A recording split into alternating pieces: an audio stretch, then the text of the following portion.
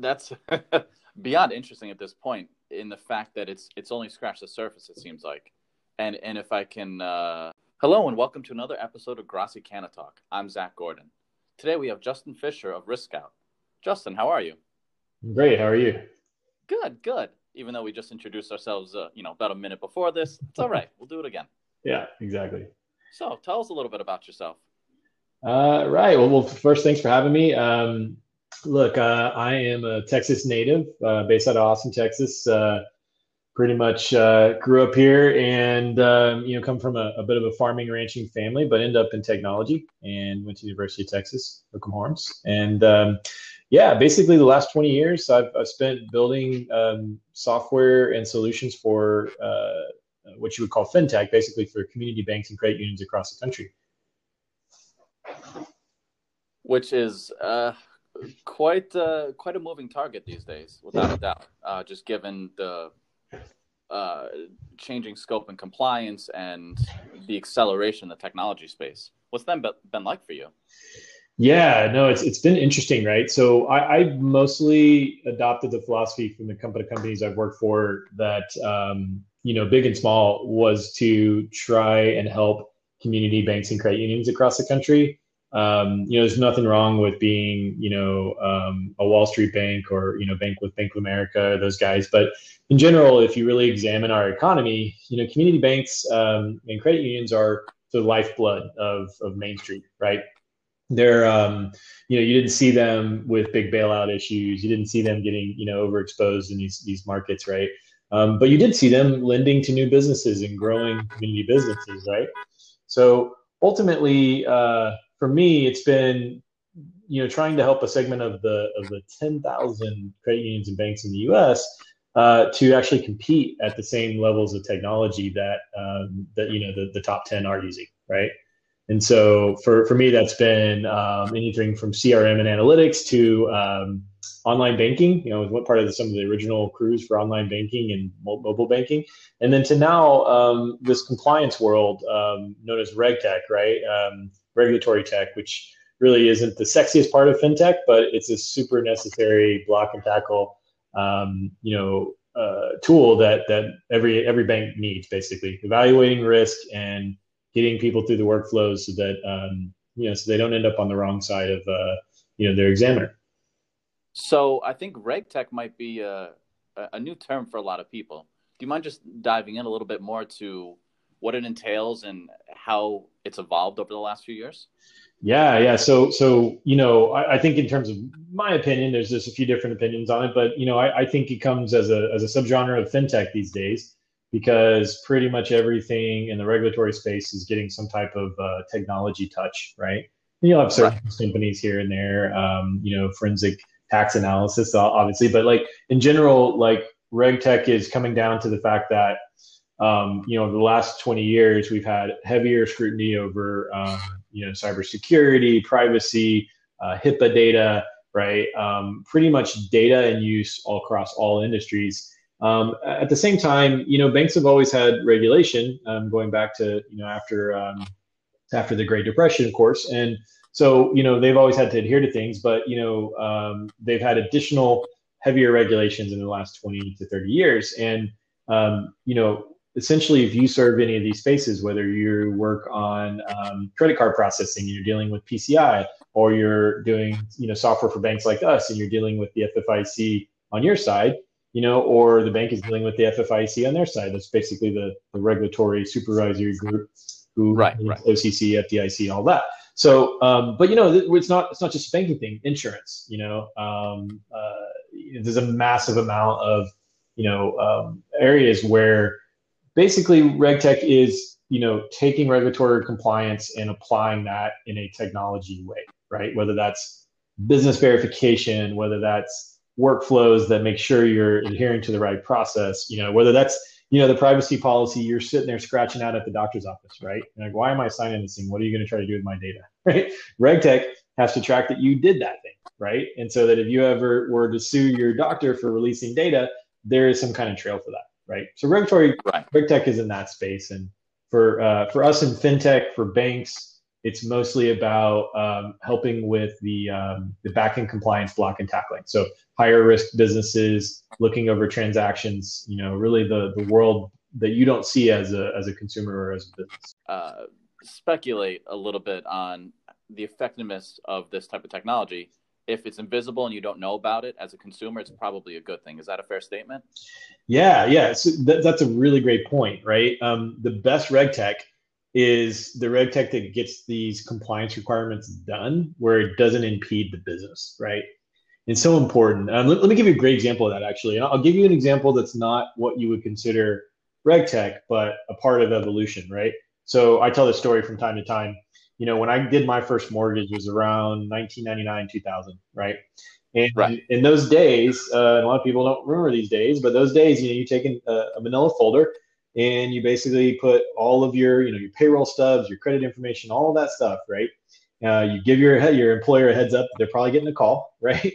And you Right. go down and you sit at a table at a bank or a mortgage group, but you basically sit down at a table and you go through all this stuff, fill out their application, and then they make their decisions, and a week later or whatever, you get your mortgage, or ultimately you get to closing. Okay, right. Well, I just built a house this year, right? I went through 3 mortgage companies. Not only did I not, I never went and met any of these people in person. I did pretty much 95% of the process on my phone, right? Now, what's important though is the process hasn't changed in terms of what's required, right? Like I still had to give my payroll stubs, I still had to give my credit information, but in terms of how I interacted with those mortgage companies and how they had my data, completely different, right? Right. So that is a really good example of what we do and what we help banks with, and what a lot of RegTech vendors help banks with, is essentially putting all this process that they normally would have had to drag a manila folder to the bank to do, through an online process. And of course, if I do it online too with the right rules, I can make sure their genius compliance person in the back office is driving the accountability all the way to the front office. Like I was just talking to a bank this week, and she was like, what I really like about this is I don't have to wonder whether my 20 new accounts people in 20 different branches are saying and collecting the right information. Like it's already part of the process. The business has to provide it. They either do or they don't, right? And so, But as we said, invisible. yeah, invisible, right? So take that 3-day process, 4-day process, going in the branch, doing all. I mean, and not to mention, I don't want to talk about COVID. Who wants to hear about it anymore? But basically, it's closed branches, right? Reduced traffic, so it's not really an option, anyways, right? It was never a good, efficient option, and now it's not even really an option. And so, yeah, so our level of making that easier is take those 3 days and spend an hour and do it online. And then if you have a little folder with all your documents you want to apply to another bank or another loan or another whatever, you just basically, point and click and do the same process, right? That's efficiency. That's still the regulatory requirements are being met, but done in a way that leverages technology in an efficient way. Which is a beautiful thing. And frankly, for an industry like banking, with something with as many nuances as the regulatory space, it's about time. It's one of those things that I think was left to the side because everybody likes their paper. Things have been done a certain way since you alluded to before, since the 1930s. Mm-hmm. It's tough to change people that are set in their ways, and especially with these bigger institutions. Yeah, I mean, the funny story, I'll date myself here. I used to watch a little bit of reruns, but the Beverly Hillbillies, right? Story about a rural guy who shooting in the dirt, gets oil, and then moves to Beverly Hills, right? He ends up, becoming the bank becomes, becomes the bank's best customer, basically, right? But it's a funny story about that is, that's a dated perspective because that was about him bringing his millions of dollars in deposits into the bank. And really a big shift has happened for a lot of banks as well as they look at fee revenue, right? And the person who's got, credit cards and other things are a lot of times just as valuable, sometimes more valuable, right? Deposits are always important, but banks are constantly shifting through that. And, the general perspective of these things are, the older perspective is still very present is, well, that guy is going to come into the, that 60-year-old man is going to come into the branch and bring his millions of dollars and have a cup of coffee with me. And it's just not how we're doing things. Even the older generation is leveraging technology for different reasons, right? So, right. And I was about to say that this newer generation, there's no chance that they're going in to have a conversation like that to discuss in person all the details that would have to go into moving those kind of funds. Right. I would even say So on a non-bank note, man, I have trouble calling anybody these days, right? Like if I have to call someone to get some answer, I'm like, why am I doing this? Like I actually started to really like, I don't necessarily like people have my telephone number, but I actually kind of like the fact that people will text now, you know? Everything is turned into a better little way to notify you and respond to you. And you can do text support, text support, right? Or chat. And it's just so much better than wasting your time on a long telephone call. I mean, there is a clear market aversion to direct human contact. As weird a statement as that is to utter, it's true. I mean, it's just a market fact at this Yeah, point. so let's take that, Zach, because that's a really good point. The problem that community banks and credit unions have with that statement is they've built their businesses on relationship, right? They've built those businesses on knowing who you are. And honestly, you want them to know who you are because then you get those loans that the bigger guys are not necessarily going to make. Right. And so then how do you continue this perspective of relationship when everything is sort of disintermediated by technology, right? Also, really important thing, the world of fintech is changing now to where maybe before you got your loan, you got your business bank account, and you got your credit card all from the same bank. Pretty common. Now you could go get a Brex card or this other card, and then you have your bank account. Maybe not even you have like a clearing account. You got a merchant processing account at this other bank. There's a disintermediated services too, right? So you've got 4 apps to manage your financial, portfolio, right? And people aren't worried about that anymore. They're like, yeah, that's what I do. Let's go here, I go there, I go there. Yeah. Well, when everything's one touch, I mean, how can you not at this point? And it's funny timing. I've been a member of a credit union since I was a kid. I think my grandma got me, my first bank account Right. there a million years ago. And to your point, they called me earlier today, and I couldn't help but roll my eyes, like, oh man, what? Why are they calling me? Can't they just email or ping me through the app or whatever? It's why do I have to talk to this human right now? It is that we're almost programmed for that now, which is interesting. Yep. You're right. And there's a lot of value to it when you're in the small business world to know your bank really well, and for them to know you. But like I said, if they're not competitive on products and they're not leveraging that relationship because they're just out of touch, right? Um, it's a challenge to want to go bank with them when their fees maybe aren't the best, or the rest of God forbid you have to go into the branch to deposit a check, right? Remember those days? Oh Yeah. man, fond memories, right? Yeah, for sure. And so, it's an interesting space. And so with community banks and credit unions, they generally still build branches. They generally still try to drive this point home. But I've been a part of a lot of companies trying to help them keep that relationship while leveraging technology. And in the compliance world, the reason that's important these days is there's a lot of additional compliance around both new industries and old industries.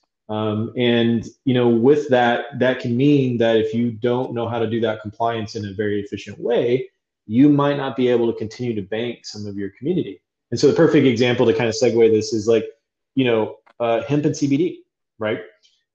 You've got people who need to cultivate hemp. And so those are farmers. You've got 2019, which is the worst year on record for bankruptcies for farmers, right?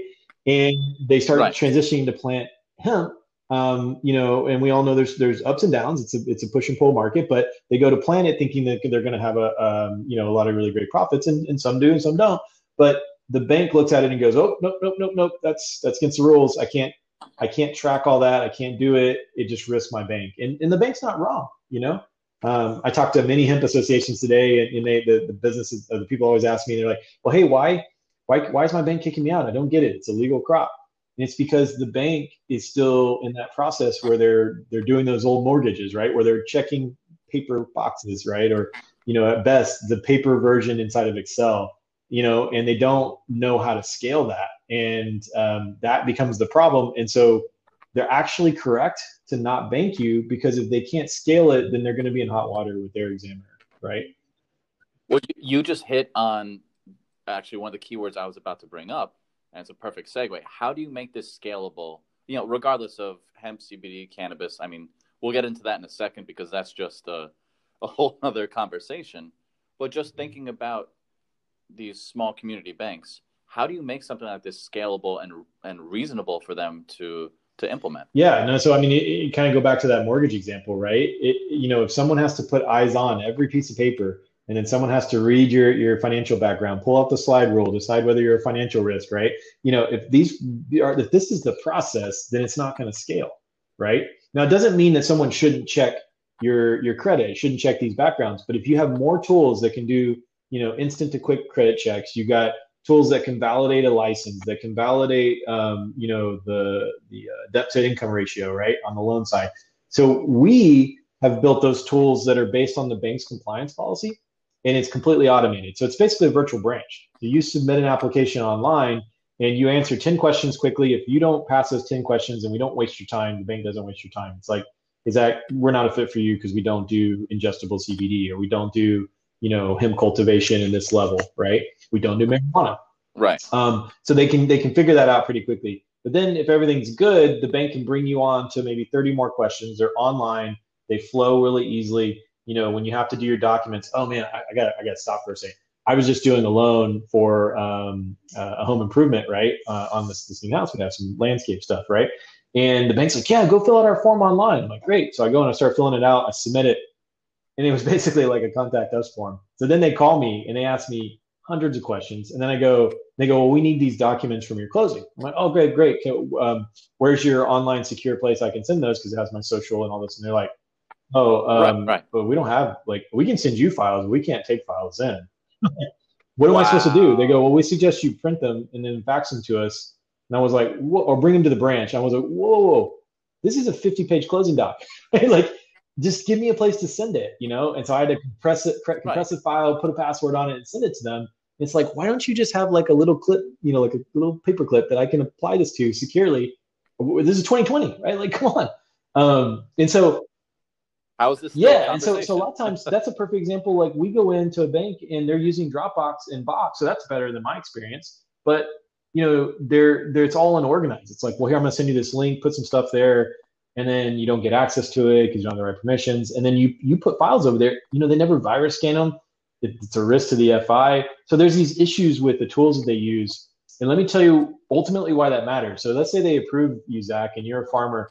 Well, when the examiner comes in and says, okay, so you told me in your program, your compliance program, which is written, the board's approved, that you are going to check C testing reports and you're going to get, Zach's financials. Okay, great. Show me where you did that for these 5 random customers. And the bank's like, oh, well, let me open up Dropbox. Let me go get the manila folder. Let me go, you know what, email? It's an email. So I got to go to Cold Archive from 6 months ago to get the emails out. And it's a mess, right? And the examiner's going, okay. And you're doing all this. And how many of these people do you have?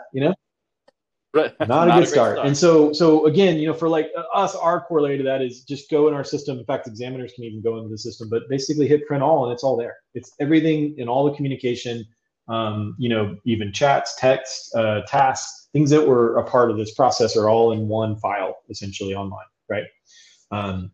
And so that's the easy way to think about it, is they can't scale it because it's incredibly manual and they're pretty lost on, trying to find tools to do that. And part of that is because there's not a lot of people like us. There's tools that do the last third or the last fourth, or maybe the first fourth, but they're missing the process, right? The full process. And if you don't have it all, then it can be challenging to go, well, why would I buy 4 different products, right? Well, and I think you just hit on another key word here, which is process. And I think, circling back to what we were speaking about a bit earlier, things have been done a certain way for so long, and it's that transition period where you're going from everything being hard copy paper, sitting down, have the coffee, sit there for all day and figure stuff out together at someone's desk, to transitioning to this next period where everything's a more digital experience. And it's that in between where it seems like these type of institutions get into real trouble. Yes, it is. It's process in terms of what we deal with is really in higher risk businesses. It's like, okay, how do I how do I know that this cannabis THC company is licensed in the state that they're operating, is following all the rules? Well, what are all the rules and regulations? How do I know? I'm just a banker, right? Like I forget very commonly that we go to like NJ Biz and all those conferences ourselves, but they don't go. And I don't actually was talking to a banker Right. recently. He's like, I don't know if I could put that on my expense sheet. Like I don't know if I could even go, even if we're in the space, right? So they don't have that understanding first of all, so they don't know what they don't know, and then so they're in between. They just don't have a process that they've really developed that they can do these things. And so a lot of what we do is we have a director of compliance who has a decade of experience doing this very thing, and so a lot of times we'll talk to them about it. We have some standards for what we've seen the examiners accept, but it's not a black and white thing. It's not, hey, put this together and it'll be perfect. It's, hey, here's a start and let's work with you on what your risk tolerance is and what your examiner feedback is. Because you can talk to the examiner and say, hey, we're going to do this. Do you think this is good? And they're like, yeah, oh, this is fine, and you move on. But that process is super important.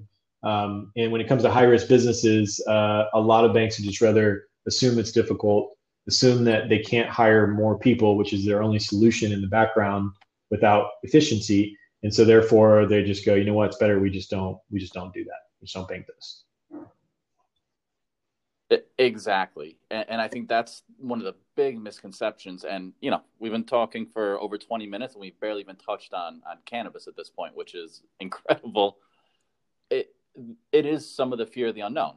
So given that you do, quite a bit of work in and around the cannabis space, hemp, CBD, et cetera, what has that experience been like for you? How would you compare it to some of the other industries that you've touched? Yeah, no, it's man, I'll have to be pretty brief here because it's so much, but it's amazing, man.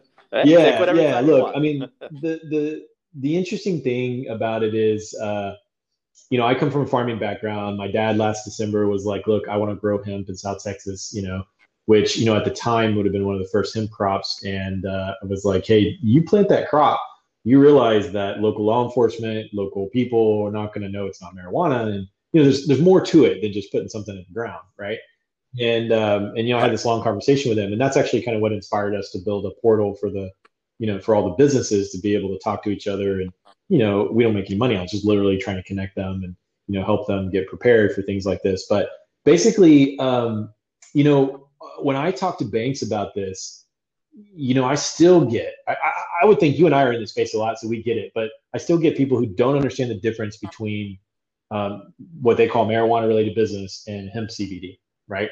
And there's a huge difference. And there's a huge amount of banks that are finally understanding and getting on that train. But from the very beginning, they would say, oh, we're not doing marijuana, and you have to kind of walk them through, okay, well, look, and I say this pretty much at the end of every call I have with the bank is, I'm glad you're thinking about it. Just remember, you do not have to bank a, type 1 THC planting, harvesting, processing business just to be in this space. There's quite a few businesses.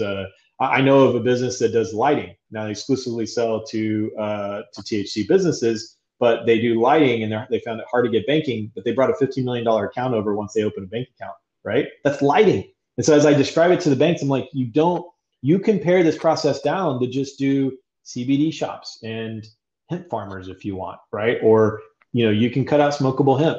If you have the right tools to do that and you understand kind of, again, back to process, the process is, I don't want to bank those guys and I want to bank these guys. Once you get that, then in your process is there, then you go market that way, and there's plenty of business there to work off of.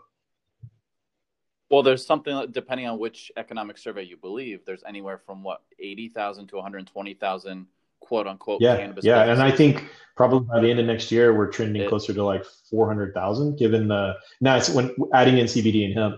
And I say that because This year was kind of stunted with COVID, but there's 46 states with legalized hemp licensing, right? Based off the USDA program. Right. But really only about a dozen. Texas is actually one of the shining stars. We got it out in March, but it still wasn't quite ready and clear enough for people. So I think we only had about a 10% of those licenses actually put a plant in the ground this summer. I actually helped plant one, by the way. It was really great. Yeah. I Oh, is helped that plant right? Oh, and that's really been cool. really involved with their harvest, and it's been great to experience it. But if you look at that, and then Texas has over 1,000 licenses now, right? But not every state did that, and so we have probably 2 to 3 dozen states that are coming out big in 2021, and then we have states like Texas, Louisiana, Georgia, who had programs who just didn't, those other two non-Texas just really catch on, that are coming into their real first full year. So if you put all that together, there's going to be a large jump in CBD and hemp businesses this year, industrial hemp businesses. And then of course, you saw what happened in the election. We saw what happened with legalization on the THC side. So we'll have that jump as well. And then by all accounts, I'm sure you know this, your audience probably knows this, but the growth during COVID for both of those products, THC and the CBD, was the high 20s to 30%. So it's going to have a banner year this year. Next year is going to be really big in terms of people getting into the space. And so, yeah, I think. Oh, let me tell you how that relates to us. So we had banks here last November, that I'm doing in these conferences, and they're like, "Yeah, we're not going to do him. We don't know. It's not about moral issues or really the compliance so much. It's not sure there's a market here." And they're literally all calling out. They really Is that right? But if you think about it, we Wow. didn't have licensing until March of this year, right? So they didn't have the demand. And now they're all calling me going, hey, we have to figure this out. We have, existing Of accounts course. that are like coming in and saying they're doing hemp, and we don't want to lose them. I'm like, right. Okay. So I'm glad you came around. This is only going to get bigger. And actually, So that's actually a great case study right there. So we won't mention any names of banks, but we all know there's a few large players out there that have, whether they know it or not, hemp, cannabis, CBD accounts open and functioning right now. So, and let's be honest, if you have a good relationship with your local banker and you've been there for, X amount of years, it's pretty easy just to walk in and say, "Oh, I opened up a new company. It's ABC Inc. and I need an account." "Oh, okay, great. What do you do?" Retail.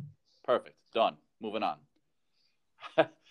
How do you handle so this is a common question I answer on the hemp podcast, and on the business side of the world. Here's the thing. I have a site called Veraleaf.io where we help businesses, get ready for banks and so forth. And I'm not kidding about this, it's growing every week. 20 businesses submit their information, full profiles of who they are, just so that I'll help connect them to a bank because they're being kicked out of their banks.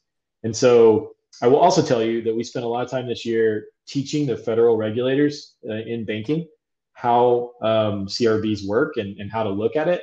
And, this is in my opinion, but I feel like in the next 12 months, we're going to see more enforcement actions on banks who are doing it too loosely. Right. And so with those two things, that means we're just going to constantly continue to see more and more businesses get kicked out of their bank. And so I have a simple story. Talk to your bank about what you're doing. If your bank isn't good with it, they'll tell you, right? And then go find a bank that is, because you can't afford to be in the situation a lot of these businesses that I talk to are in, where you can't make payroll because they literally walk you out. There's a Christmas Tree Farm in New Jersey. There's a famous issue. You can actually look this one up online. And basically, they're a seasonal farm. They do the pumpkins in October. They do Christmas trees in November, December. And they had like a half acre of hemp that you could kind of pick your own and grind it up for your coffee, right? Or whatever smoothie you want to make. And their client, their bank, basically called them in on a Friday morning and said, "Hey, things are great. Well, by the way, we're gonna have to kick you out. Like, here's your funds." And they were called a $15,000 loan, man. right? And so that made them scatter to try to find someone that would bank them. And of course, the story became public, and that's a PR issue for the bank. And it's all just unnecessary, right? Because the bank got their cart a little ahead of the horse and didn't think about even a reasonable compliance program. And now they're in a situation where they're having to kick that portfolio out, right? And so the part that I teach businesses, or try to get out there in the world here, is for them to be open with their banks about what they're doing, but really also identify banks who are used to working with these businesses, right? And if you don't, then you can get an account. I mean, I talked to a cannabis dispensary, had an account with Wells Fargo for 2 years, right? But you're going to get kicked out at some point, and it's going to be incredibly painful, right? And it's going to be even worse if you're tailoring your POS system or doing something to mislead the bank on what transactions you're either taking in or sending out. And correct me if I'm wrong at any point, but I think people don't necessarily understand just how You're serious absolutely right. of an issue that is. It's fraud. If you're trying to mislead the And bank. if people wanted to prosecute it, they could. It's wild because there was a case that was brought up in California where one dispensary was basically suing the state of California of these competitive laws, not so much about it wasn't a criminal thing, but this other dispensary was using Visa MasterCard processor, who's obviously international based, right? Quote, redundant, basically jumping different international points so that Visa didn't realize that, it was processing in the US, right? And that gave that other dispensary a competitive advantage. Well, this other dispensary is like, look, we're following the law. These guys aren't. They're not getting prosecuted, so we can't compete with them, right? So it will catch up. You might have also heard of something called transaction washing, which is you sell a book on the bookstore. Yes. Oh, but here's your pot on the side, man. You don't have to pay for the pot. It doesn't show up on any transaction record, and that's fraudulent. It's highly against the law, but prosecution is not caught up yet, right? I mean, it will, and so I definitely wouldn't want to be. But that has already started, actually, which is incredible that people haven't seen that yet. That I can think of a couple of different instances off the top of my head where, you're selling T-shirts or music or whatever the case. To your point before, and by the way, here's your dime bag.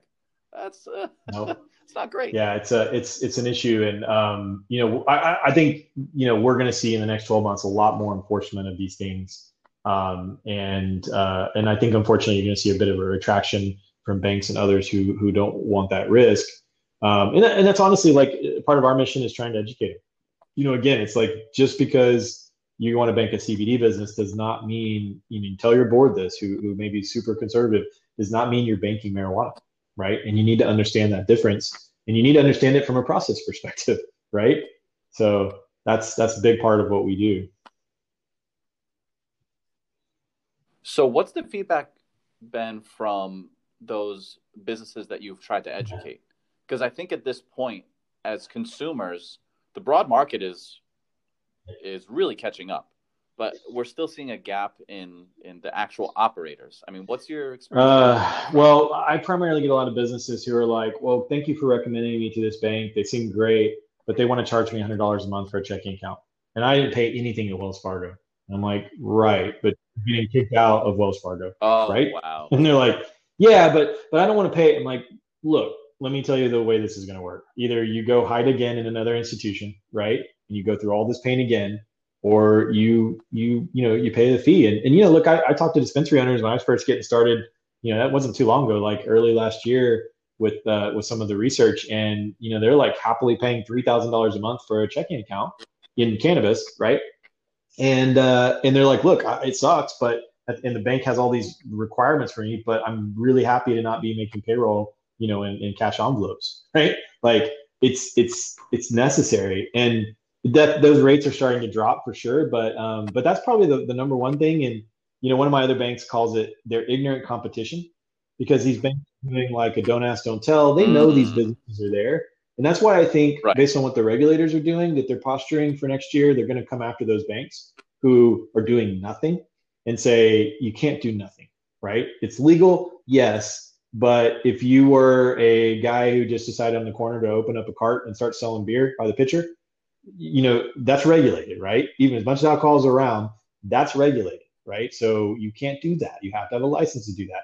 And so, we're not even to that sort of ubiquity point with CBD, where even though it's everywhere, it's not like alcohol even, right? There's still issues with ingestibles. There's issues with where the FDA stands, all those sort of things. But well, I was about to say when you said before that CBD is legal, that's a pretty broad and questionable term, all things considered. Yeah, no, you're absolutely right. And I should clarify, industrial hemp is legal. CBD derived from industrial hemp is generally legal, but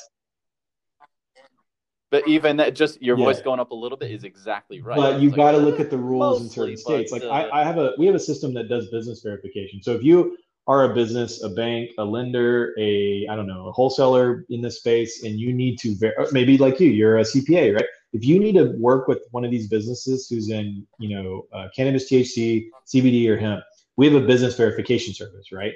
And part of that service is we go and look up the license, we look at their operating details, we look at all these details to give you peace of mind, like as a third party, right?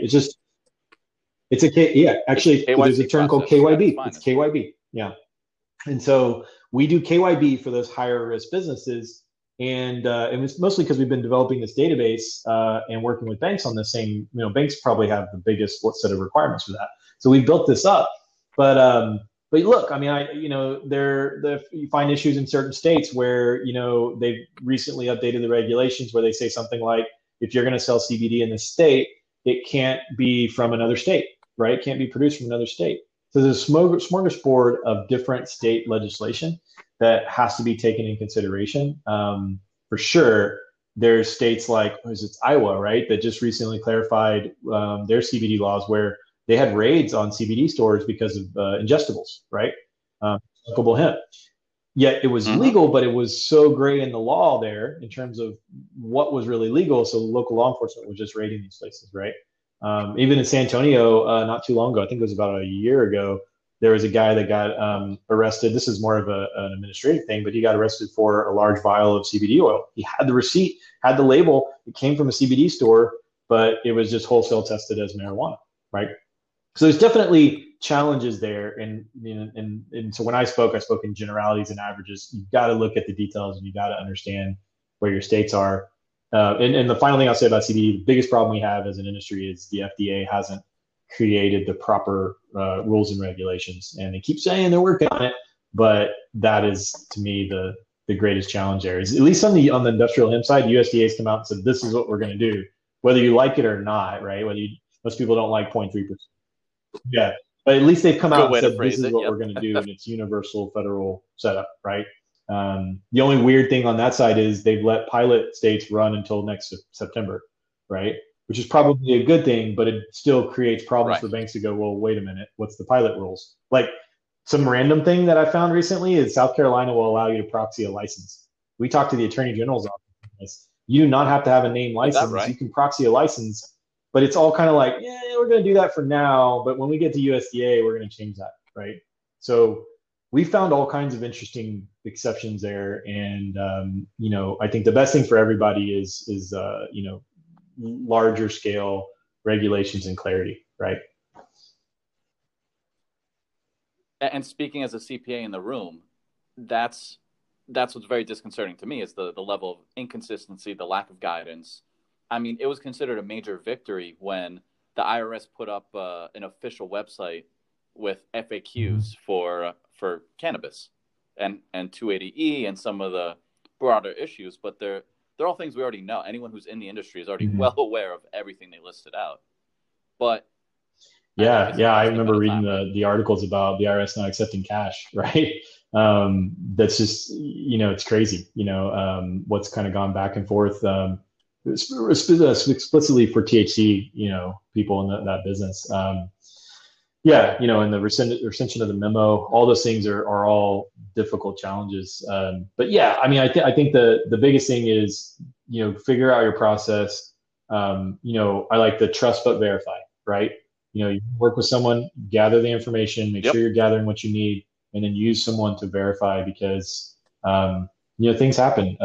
One more side story here is we were moving into a new suite here in the summer, and our official corporate name is still Verileaf Incorporated, not Risk Scout. And because of that, someone went to our website. It was actually a bank that we're subleasing space from. Ironically, a bank that actually had their compliance team, they know us, right? But their CFO had no clue. And he reaches out right as we're countersigning the lease, and he goes, "Hey, you're a marijuana company. Which type are you?" And I go, "Whoa, we're not. Did you check our website out?" Maybe a little confusing, but we sell software to banks like you. In fact, I know your guy from so-and-so, right? And he's like, "Oh." And so I'm curious, what did he do? Did he go actually look it up? Did he check with a third party, or did he just go, okay, makes sense and move on? Yeah. I hear this all the time in real estate, even in a state like California, where everyone's well aware of dispensaries and THC, but these guys are still like, well, that CBD sounds fishy. I don't want them in my warehouse. They don't have a clear distinction and understanding of these businesses. And the brokers are like, I know a couple of really good brokers there, and they're like, man, I don't know what to tell them. Like, I'm trying, because these guys come with money and they're like, we'll spend anything to get, this kind of warehouse, right? And you guys, yeah, and they're Money not, is not the problem. lying about what they do, but they're not super, fully upfront about it either. Like, they're not saying, hey, we're this kind of thing, because they know as soon as they say CBD or as soon as they say something related, they're just going to get shot down wholesale. And so I think a great thing for kind of like you and me and the people that are in the industry is to continue to educate that there's lots of different shades here of what's going on, and lots of places to be successful. If I owned a warehouse out there, maybe I wouldn't do a type 1, personally, right? But maybe I would do an all lighting vendor, or maybe I'd do a CBD guy, right? But you take the time to understand it, and it can be well worth your while. Well, there's no question that the rewards are there, but Yeah. pardon the pun, but so are the risks. Uh, and I know we were talking a little bit about the legislation slightly, and just some of the nuances to guidance. What do you think Look, about the Safe Banking Act? I get some of the opponents of the Safe Banking Act around, the quote, "It's not enough." I get that, but I do fall more in the camp of we need clear guidance, not just for banks, but also for the businesses, for the tax, reasons, right? I believe the IRS deductions as well, right? But we need those clear distinctions from a federal level on this state versus federal issue, and I think the Safe Banking Act is, a strong first step to that. Um, and it's not saying it's fully legalized federally, and that's another thing. But it's banks and everyone else. The way this economy works is people work off of what the federal requirements are, right? And if we can't, create some comfort in that fact, we can't, tell them the DOJ and the DA is not going to show up at their door, at the bank's door, right, and throw them in orange jumpsuits, which a lot of bankers believe, right, that that could happen. Then the only way to do that is to set clear guidance. I mean, look, my compliance people and the banks I know around CBD and hemp, they were celebrating the pretty sparse memos that were produced by the NCUA, the FinCEN, by a bunch of different state, regulators, because it basically, said things like, look, you don't need to file a SARS all the time, and you can do these really basic principles, but it's a memo, right? It's not like hardened guidance. It's not a reg, you know. Um, so I really think that it would go a long way, even if someone at the federal level said, look, even aside from Safe Banking Act, we're just going to set these regulations for how we're going to examine banks, right? That would go a long way. That would open up more banks to go, you know what? Okay, I don't feel like I'd be a criminal here,